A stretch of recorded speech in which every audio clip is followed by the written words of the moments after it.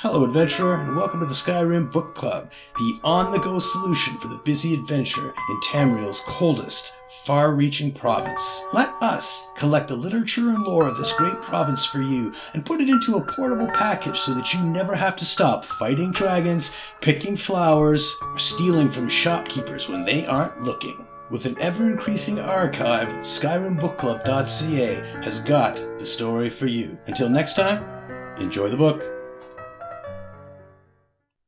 The Dawn of the Exalted Viper, by the Exalted Viper, a madwoman's attempt to become a Celestial.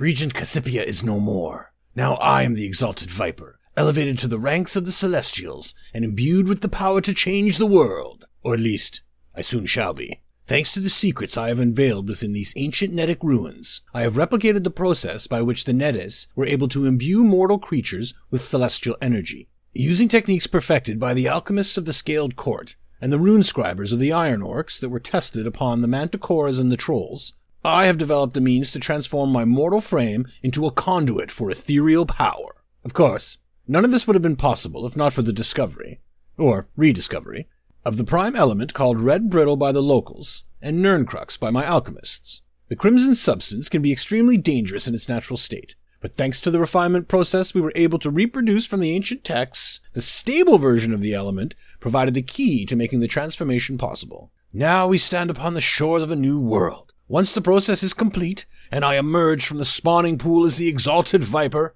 I shall be an equal to the Celestial Serpent. I shall be like a god, but not a fickle or absent deity. Oh no, the Exalted Viper shall be present and active, destroying the imperfections of the old world while creating a perfect new realm that I shall rule over. And my love, the bright and innocent little leaf, shall be at my side. Perhaps I'll even elevate her, after I've secured my own place, of course.